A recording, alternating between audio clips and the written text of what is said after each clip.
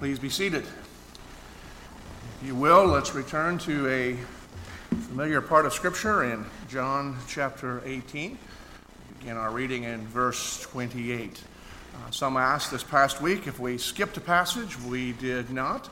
We'd asked Ben to do an overview last week. He did a wonderful job, as he always did, and then we always knew we were coming back to look at some other things, and we'll look at the end of chapter 18, and Camper will pick up in chapter 19, digging in a little bit different as Ben's already laid the overview for us. But this morning, as I said, we begin with this familiar passage, one of the most significant times, if probably it's the turning point in history. It is one of the most momentous moments in history. This is the trial leading to the crucifixion of Jesus Christ. This is the fulfillment of what was promised as soon as our first parents messed everything up, as God promised in Genesis 3:15 that he would save a people through this man Jesus who was to come. John 18, verse 28. Then they led Jesus from the house of Caiaphas to the governor's headquarters. Some of your Bibles say praetorium, which means governor's headquarters. It was early morning. They themselves did not enter the governor's headquarters so that they would not be defiled, but could eat the Passover. So Pilate went outside to them and said, "What accusation do you bring against this man?" They answered him, "If this man were not doing evil, we would not have delivered him over to you." Pilate said to them, "Take him yourselves and judge him by your own rules, own law." The Jews said to him, "It is not lawful for us to put anyone to death." This was to fulfill the word that Jesus had spoken, to show by what kind of death he was going to die. So Pilate entered his headquarters again and called Jesus and said to him, "Are you the king of the Jews?" And Jesus answered, "Do you say this of your own accord, or did others say it to you about me?" Pilate answered, "Am I a Jew? Your own nation and chief priests have delivered you over to me. What have you done?" Jesus answered, "My kingdom is not of this world. If my kingdom were of this world, my servants would have been fighting that I might not be delivered over to the Jews. My kingdom is not from this world." Then Pilate said to him, "So you are a king?"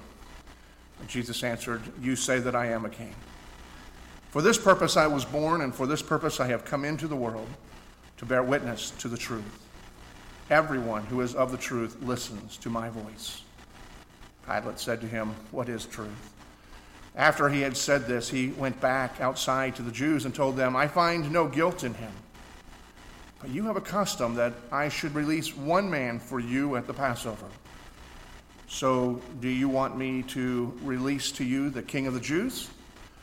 They cried out again, "Not this man, but Barabbas." Now Barabbas was a robber. The word of our God. Let's pray. Holy God, we do come to this word, this familiar word. We come perhaps hungry and keenly longing to hear what you would speak. We come perhaps so familiar with this that we, in our minds, want to move forward or to another thing. But I pray that you would be at work here in us today.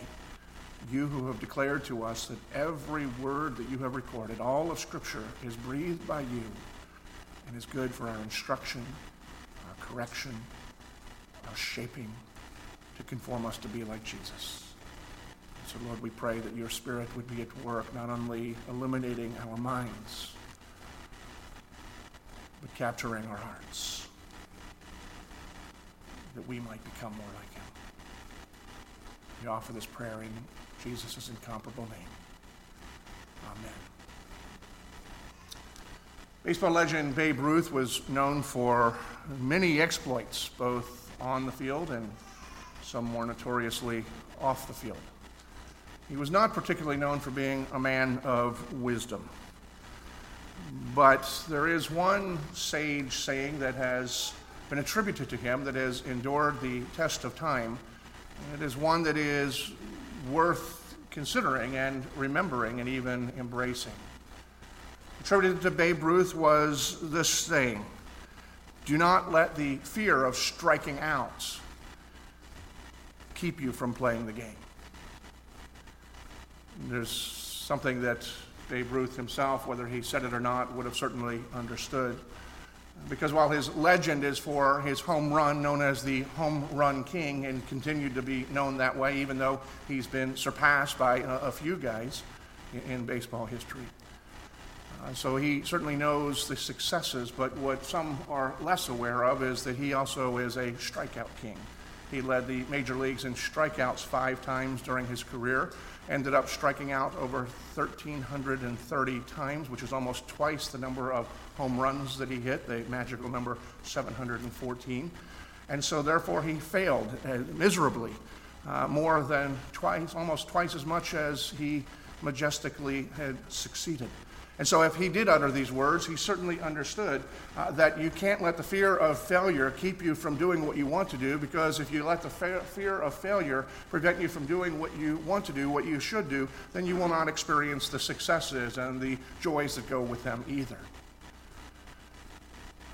Now, I see this as pertinent for us this morning because as we look at this particular passage, we see in Pontius Pilate a man who was afraid of striking out, and for good reason. Because at the point that we have him here in the text and he's in this discussion with Jesus, he's already standing there with 2 strikes on him. First and foremost, if you know anything about him in his history, is he was in over his head as a government official. And then second is his approval rankings were abysmal. The people that he was to govern, the Jews and the Samaritans both, as one thing they agreed on they hated this guy. And so he's standing here trying to do his job, responsible for doing his job of keeping order and keeping peace in this community, in this Roman area, and yet he has a complicated circumstance that he's facing. One historian says of Pilate was a brutal, politically inept anti-Semite who never should have been in this position in the first place. I kind of wondered what he really thought, but, that was all I got from his writing. Another historian tells us that Pilate was an ambitious opportunist. He wasn't a Jewish. He was born and grew up in Seville, Spain. At a relatively young age, somewhere in his teenage years, he joined the Roman Legion, served his military, at some point was stationed in Rome, where he met a young lady who happened to be Caesar Augustus' granddaughter. He married her. At some point after their marriage, he decided that he would apply for a job as a governor. Nepotism is nothing new, and so he was given this job over a people that he couldn't stand, and people who therefore came to despise him even more. His administration was marred by mistakes and even hostility toward the people over whom he was to govern. And consequently, because the people hated him, he continually messed up politically. He wasn't even in good graces with Rome at the point of this trial before us. He was striking out. He knew it. He had a political time bomb on his hands that if he handled poorly could lead to a serious revolt. And yet, for whatever reason, he doesn't do what would seem to be the most expedient thing. See, for a man like Pilate, dealing with Jesus should have been easy. Pilate had all authority to do whatever he wanted. The people that he was to govern over, who hated him, wanted this guy dead. Pilate could have put this guy to death and suffered no consequences whatsoever, because Jesus didn't have any rights in this realm. And he would have curried favor with the people that he had governed. At least temporarily, they would have been happy, because if there was anybody that at the moment that these people hated more than Pilate, it was this Jesus who had turned their lives upside down. So here we have a conversation that's forced upon Pilate that we are able to look into in the text that we read, and we're going to go back over here for a moment. And yet we tend to wonder, when we think of those circumstances, why didn't Pilate just do what was most expedient? They wanted him dead. You can benefit from him being dead. There would be no consequences from being dead, and so therefore he should have been declared to be executed. And yet Pilate didn't do that. It was something that he seemed to be sensing as he was in the presence of Jesus. This guy who was in danger of striking out has now been thrown a knuckleball, and he's not sure what to do with it. And so we pick up in our text as we look at that, and we're going to look over the conversation for a moment and then focus on really what is the central theme that jumps out of this particular conversation. And when we look at it, we're going to see that jumping out is on the concern, Pilate's concern, and Jesus' position is whether Jesus is a king and what is the nature of the kingdom over which he is a king. So let's go back to our text, and I'll kind of do a running commentary as we look at it here for a moment. Then we'll come back, we'll look at those 2 points and see what the scriptures say and what some of the implications for us would be from that. Back in verse 28, we begin, then they led Jesus from the house of Caiaphas. In other words, if you remember, if you've been with us, he's already been in the presence of Caiaphas. Before that, he was house of Annas, who was Caiaphas's father-in-law, former high priest. He took a shot at him, sent him over to Caiaphas, who was the reigning high priest at the time. And now, after having dealt with the religious leaders of the community, they're sending him over to the civil authorities who have the authority to do capital punishment. The Jewish leaders didn't have the authority. And for another reason we're going to see here in a moment, that they weren't willing to do this. And so they took him to the governor's headquarters, the Praetorium. It was early in the morning, and most scholars would tell us that this was somewhere between 3 a.m. and 6 a.m., probably higher than 5 a.m. There was a reason for that. One is they were in a hurry. They wanted this done. They had got him in the middle of the night. They had done the kangaroo court. Didn't take very long. Now they're sending him over. Second is they wanted this taken care of before sunup because there would have been ritual problems because of the Passover, so they want to do their killing in a kosher way.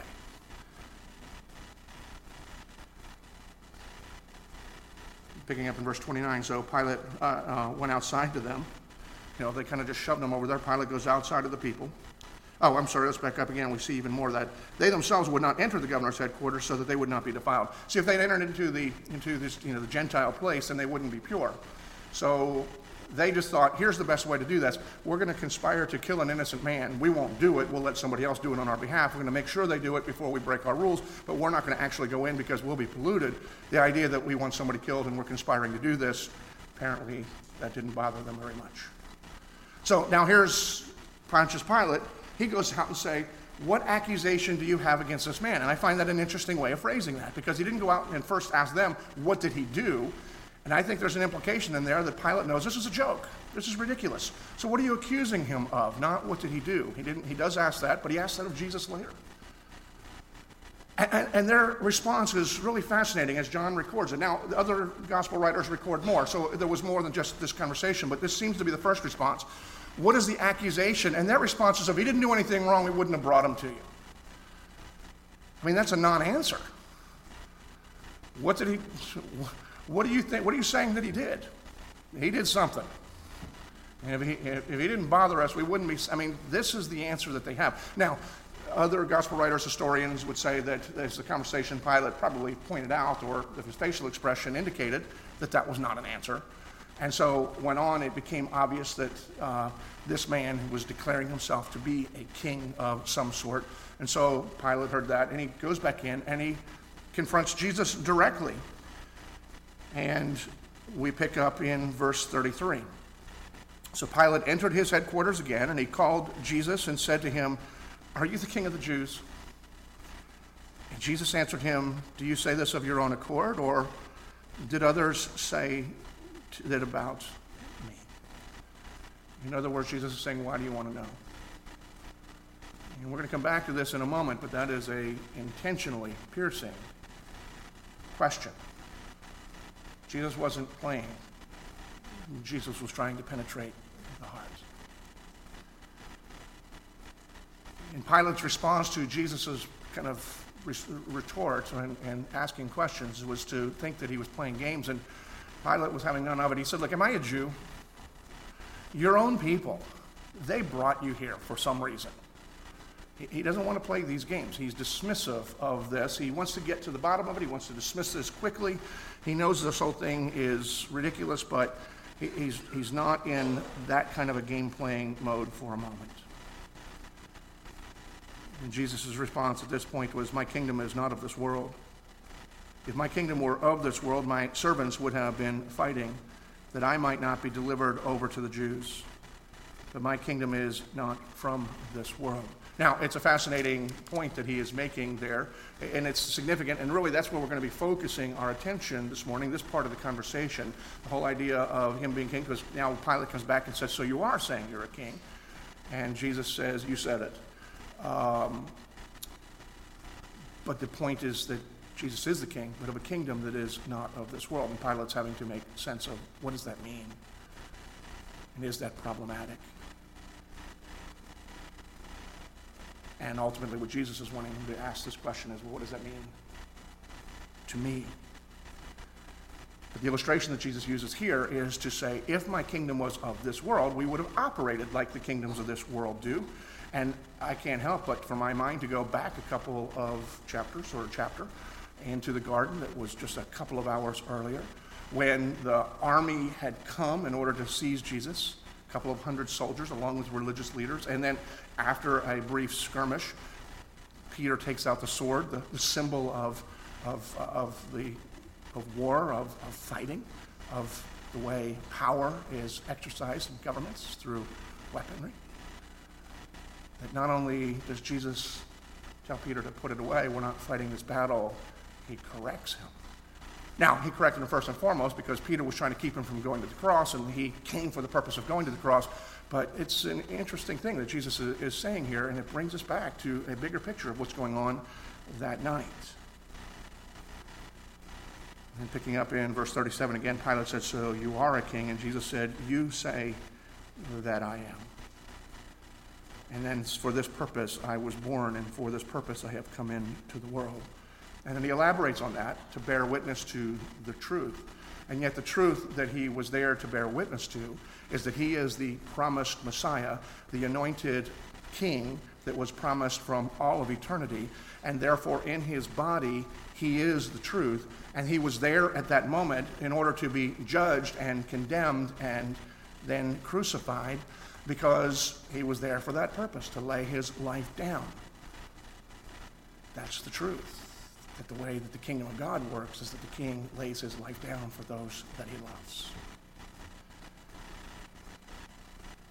And then Pilate, foul tipping way over his head, utters the words that perhaps he's most well known for, which is, what is truth? And just a dismissal. And then he walks back out and tells the Jews he has another idea we'll come to here in a moment. But what we see most vividly here is through this conversation, Pilate's trying to find out, are you a king, and what's the nature of your kingdom? And those really are the two primary points that we see of the narrative here. But as I've been working on that this week, I've kind of constantly felt like a chicken and an egg kind of situation, like which one should come first. And I had it solved yesterday afternoon, and then changed my mind last night. Went to bed figuring I'll figure it out in the morning, and I did, and I had a good idea before I left home. By the time I got to the church, I had another idea. I told the first service, I don't know if it'll be the same in the second service. But the thing is these two ideas of Jesus and his kingdom, they are inseparable to one another. There's two distinct points, but they are so related, even more so than any other king and kingdom, because Jesus is the embodiment of his kingdom, whereas most kingdoms have a geography to them, and then whoever happens to have the power within that geography. And so they are more distinct from one another. You can have a geography without a particular king, or you can have a king who is temporarily deposed or out of his geographical area, but you cannot have the kingdom of God that Jesus is the king of without the person of Jesus Christ himself. And so that's what brings them together. But I got to start somewhere. And so I'm going to start with the whole idea of, is Jesus a king? And the answer that Jesus is telling us here, and that we see throughout all the pages of Scripture, is that Jesus is a king like no other. But even the fact that we can say that he's a king like no other, it really doesn't mean a whole lot to us in one sense, because the whole notion of a king is foreign to most of us here. Now, I know we have people from different countries here, and so if the Browns were here from Great Britain, they would be the exception here, but I think most everybody here is an American, and so you have the same dilemma that I have. But the idea of a king is, I'm familiar with, but I don't really understand. And I really appreciate the way that Daniel Montgomery and Mike Cosper in their book Faith Mapping express this, because I think it helps us to understand that I'm not alone in not really having appreciation. At least my natural instinct is not to give the appreciation for the declaration that Jesus is making, that he is a king here. And so here's what Montgomery and Cosper say.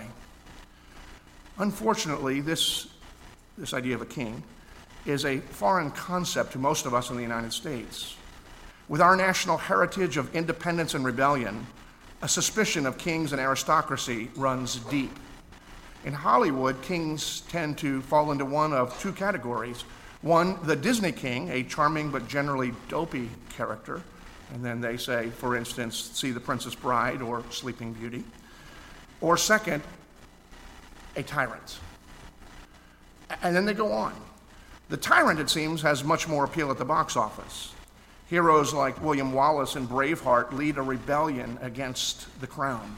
Russell Crowe's Gladiator eventually defeats Joaquin Phoenix's Caesar, and they say, who is both a tyrant and dumb. And this is the place of kings in the modern American imagination. Most of the actual monarchies remaining in the world are appropriately vilified for their very real tyranny. The Western world's most notable monarchy, the British crown, while certainly not tyrannical, is more the focus of gossip and tabloid journalism than an object of our hopes and dreams. Our day-to-day lives are far removed from the kinds of kingdoms known in fairy tales and in Bible stories. And so I think they capture a very real thing. We need to stop for a moment and not just say, okay, I get it, Jesus is a king, but recognize that most of us are conditioned to be able to acknowledge that, but not be able to have the natural understanding. Our hopes are not tied to a king. And we really can't imagine a king that we can't control in some way or another. British writer N.T. Wright says, imagine in the United States or in Great Britain, somebody goes on TV and declares themselves to be the king or the new president without an election or a coronation. I mean, it just, it's ridiculous. And so we struggle with the idea of king. And I've seen that played out in other areas as well. In our neighborhood, in our house in Tennessee, our neighborhood was, our street was on a hill. It was East Tennessee, so that's not unusual. But at the at the front of our neighborhood, at the beginning of our subdivision, there was a small highway, and then across that highway, there was a modest house that was relatively close, so close enough that when it was snowing, you wondered if you were going to end up in their front porch. But in their front yard, they had a little yard sign, and it was up for a couple of years, and it says, "Elect Jesus." And in my snarkiness for a couple of years, every day, having to stop there and see that sign right there before me, I kept saying and wanting to knock on their door and saying, what's he running for? And I understand what's going on when I understand Appalachian culture, and they're trying to deal with the whole doctrine of election, but not actually submit to the doctrine of election. And so they're thinking, well, the word election is in the Bible, and the only way I understand election is that people get, and so therefore, we want Jesus to be our king, so let's everybody vote and make Jesus to be our king. That's the likely implication of the heresy in their front yard. well-intended, if not misinformed. But at the same time, it's a reflection of this kingship that comes from God and is established with all authority and endowed with everything that Jesus is claiming. It's difficult for us to grasp, but Jesus is saying, I'm a king, and I'm a king not from the world. I don't get my power from man, like every other kingdom in the world. Now, that's kind of fighting words, because almost every king that gets in control then declares they're there by God. Well, they are, because the scripture said that God raises up kings, and he raises up presidents, he raises up everybody. Good, evil, it doesn't really matter. But it's not the same thing. They get their power from people, where Jesus was established and sent directly from God. He is God. And so therefore, we need to recognize Jesus' claim here that he is a king is that he has every right that every other king on the earth claims to have. Well, they can be deposed because their power comes from the people. Jesus, by right and by nature, he has that. He has sovereignty in the fullest. He's not wrong. He has the right to do whatever he wills. It's just that he wills what is good, always. It's his nature. He has the right of judgment and of determination. He has the right to do whatever he wants. He has the right to rule and to expect that those who belong to him will obey. Jesus himself is a king. But we must understand that nature, that he is a king, but his kingdom is not of this world, in light of the fact that it's what we understand, the kingdom of not of this world. And that's where those two things just kind of blend in. So what is the nature of the kingdom, as Jesus is saying that my kingdom is not of this world? One, he's dealing with the origin of it. His kingdom, his kingship, come from heaven, from God. Period. It can't be traced because it has always been, even before there was an earth. The nature of his kingdom requires that we define it, and it's not defined by geographical boundaries. That's one of the primary distinctions that he was making that also seemed to have appeased Pilate. He's saying, my kingdom is not of this earth. I'm not looking to take over a territory. I'm not taking part of your neighborhood. I'm not taking part of your country. I'm not planning on conquering a country in the way that, at least in the way that we understand it. He left out the part that he was going to conquer the entire earth, which belonged to him anyway, but that comes later. But he doesn't have a geographic region. So what we need to understand is the nature of the kingdom of God is this, as we define it, the way I define it often, is the kingdom of God is the reign of Jesus Christ in the hearts and the lives of his people everywhere through all times. It's a spiritual kingdom that reigns within the hearts of those who say, he is my king. He is my Lord. He is my Savior. He is my God. And when we make that profession and we believe that, it shapes our affections, it shapes our values, which then in turn shapes our behaviors, and then shapes the community which we live in together, and the communities in which we live together, because we become an influence in those communities. Ultimately, therefore, shapes the nation, or states and nations in where we live. And so where the gospel is permeating the hearts of the people, it becomes contagious, and other people then follow, not because they are compelled by the sword as other kingdoms require, but because the contagion captures the heart. And whatever has the heart, therefore, then shapes the behavior. And in this case, as the behavior becomes contagious, it permeates. And so Jesus, who has a kingdom that doesn't have any boundaries, except that he has people from every tribe and tongue and nation on the earth, or ultimately will one day. There are some that belong but have yet to respond. But the nature is a spiritual nature. It's one that's in the heart. And this appeased Pilate, because frankly he thought, well, who cares about this?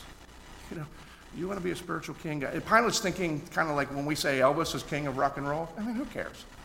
You want to be king? Fine. Michael Jackson, king of pop. You have this title, as long as it is in this area that doesn't have any consequences, it is no threat, I don't care. And that's where he made a mistake. Because he assumed because it was spiritual, it was of no threat to his culture and to his reign and to the country, or to the Roman reign. And people continue to make that same mistake in one sense, Because the reality is, where Jesus is truly king, and the hearts of people are following him and his rule, it changes everything and undermines every kingdom on earth. And that is the promise that it will always happen. But, see, here's the other problem, that it's not just Pilate's problem, it's our problem as well. We think like Pilate. Even though we claim Jesus as king, many times in the church, we then get tired of God's pace, and then we stand in two kingdoms at the same time.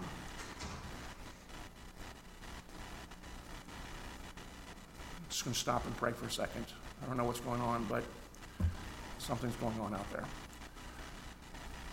Father, we commend and pray that you would be at work out in our commons as someone is obviously has fallen. Bring healing and restoration, we pray in Christ. Amen.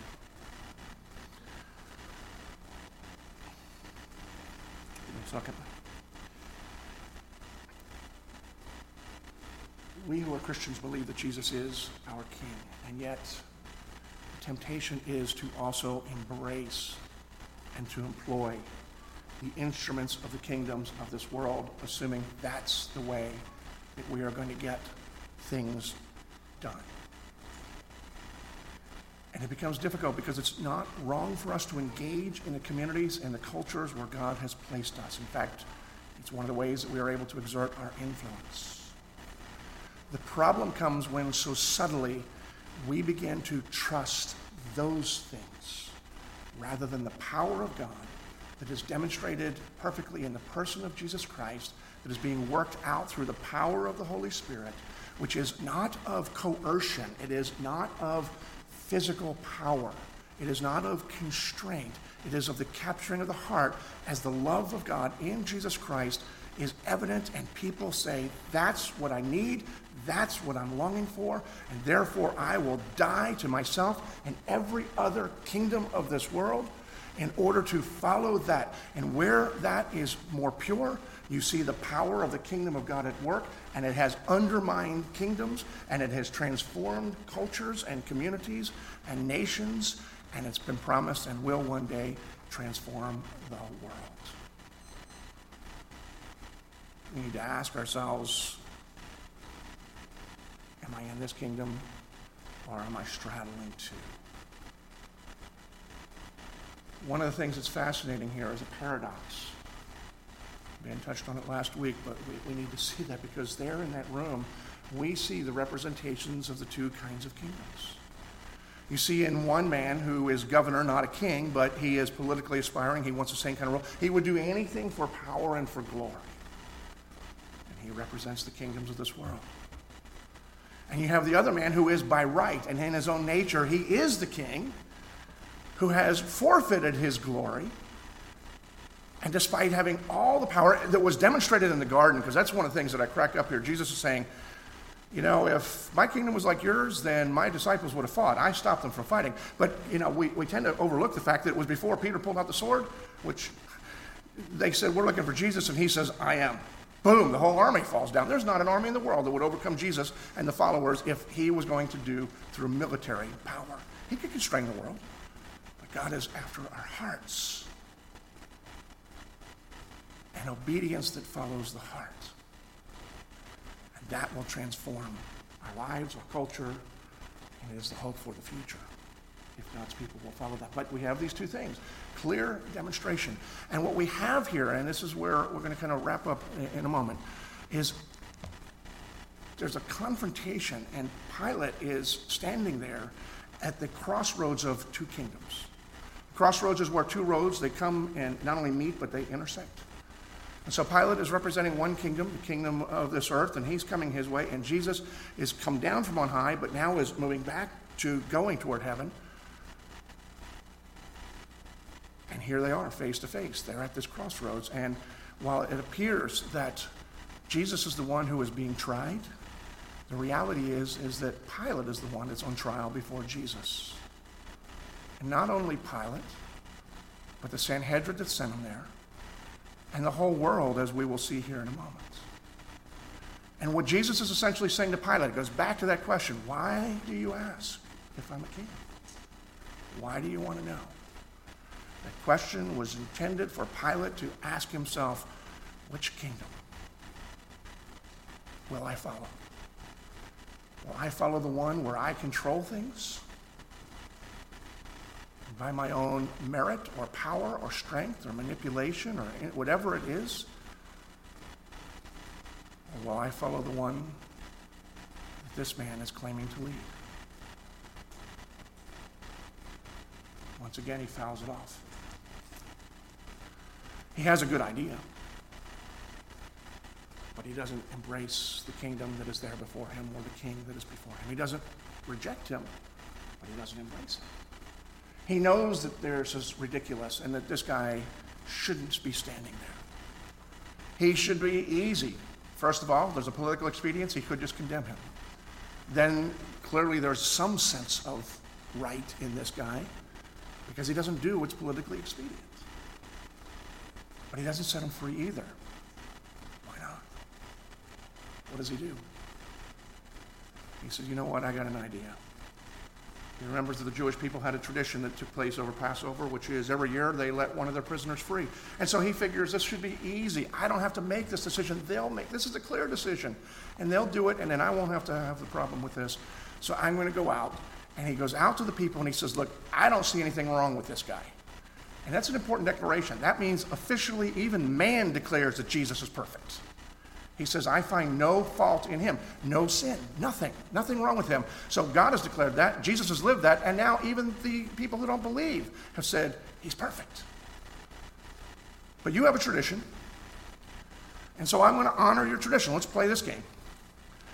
You can pick one of the prisoners we've got. Now you can take this guy, who may irritate you, but I mean, he's healed, he's provided, he's not a threat to anybody. Or you can have Barabbas, who, as John refers to him, is a thief or a robber. Other testimony talk about the fact that he was an insurrectionist, which I confuse with a resurrectionist of the first service, which is confusing the whole kingdoms things again.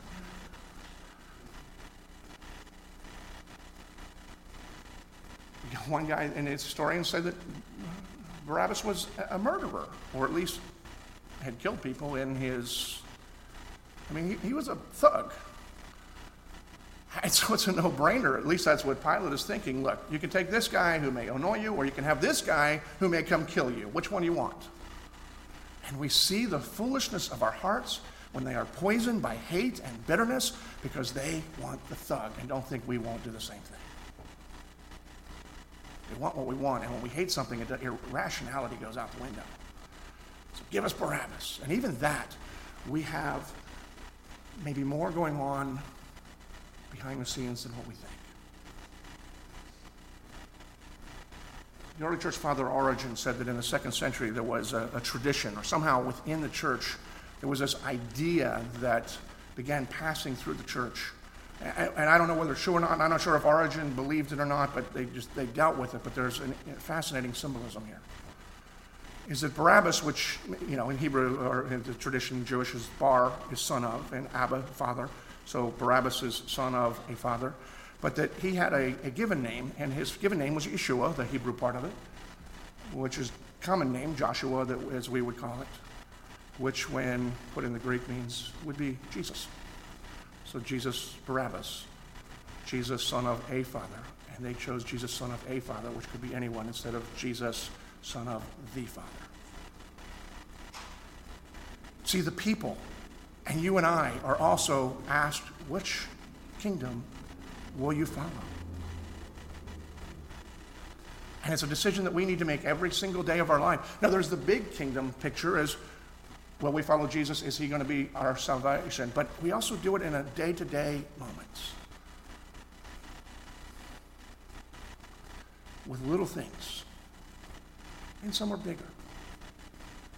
The salvation issue for those who've already trusted Christ, that's resolved, but we have other issues. This week I was reminded, we got an email, Kathy prayed earlier for Preston and Sarah. They were here last week and they went back to their country where they're serving Syrian refugees. And they were not allowed in simply because they're known, and they're known to be followers of Jesus. They're fine. We'll probably see them here sooner than they wanted to be here.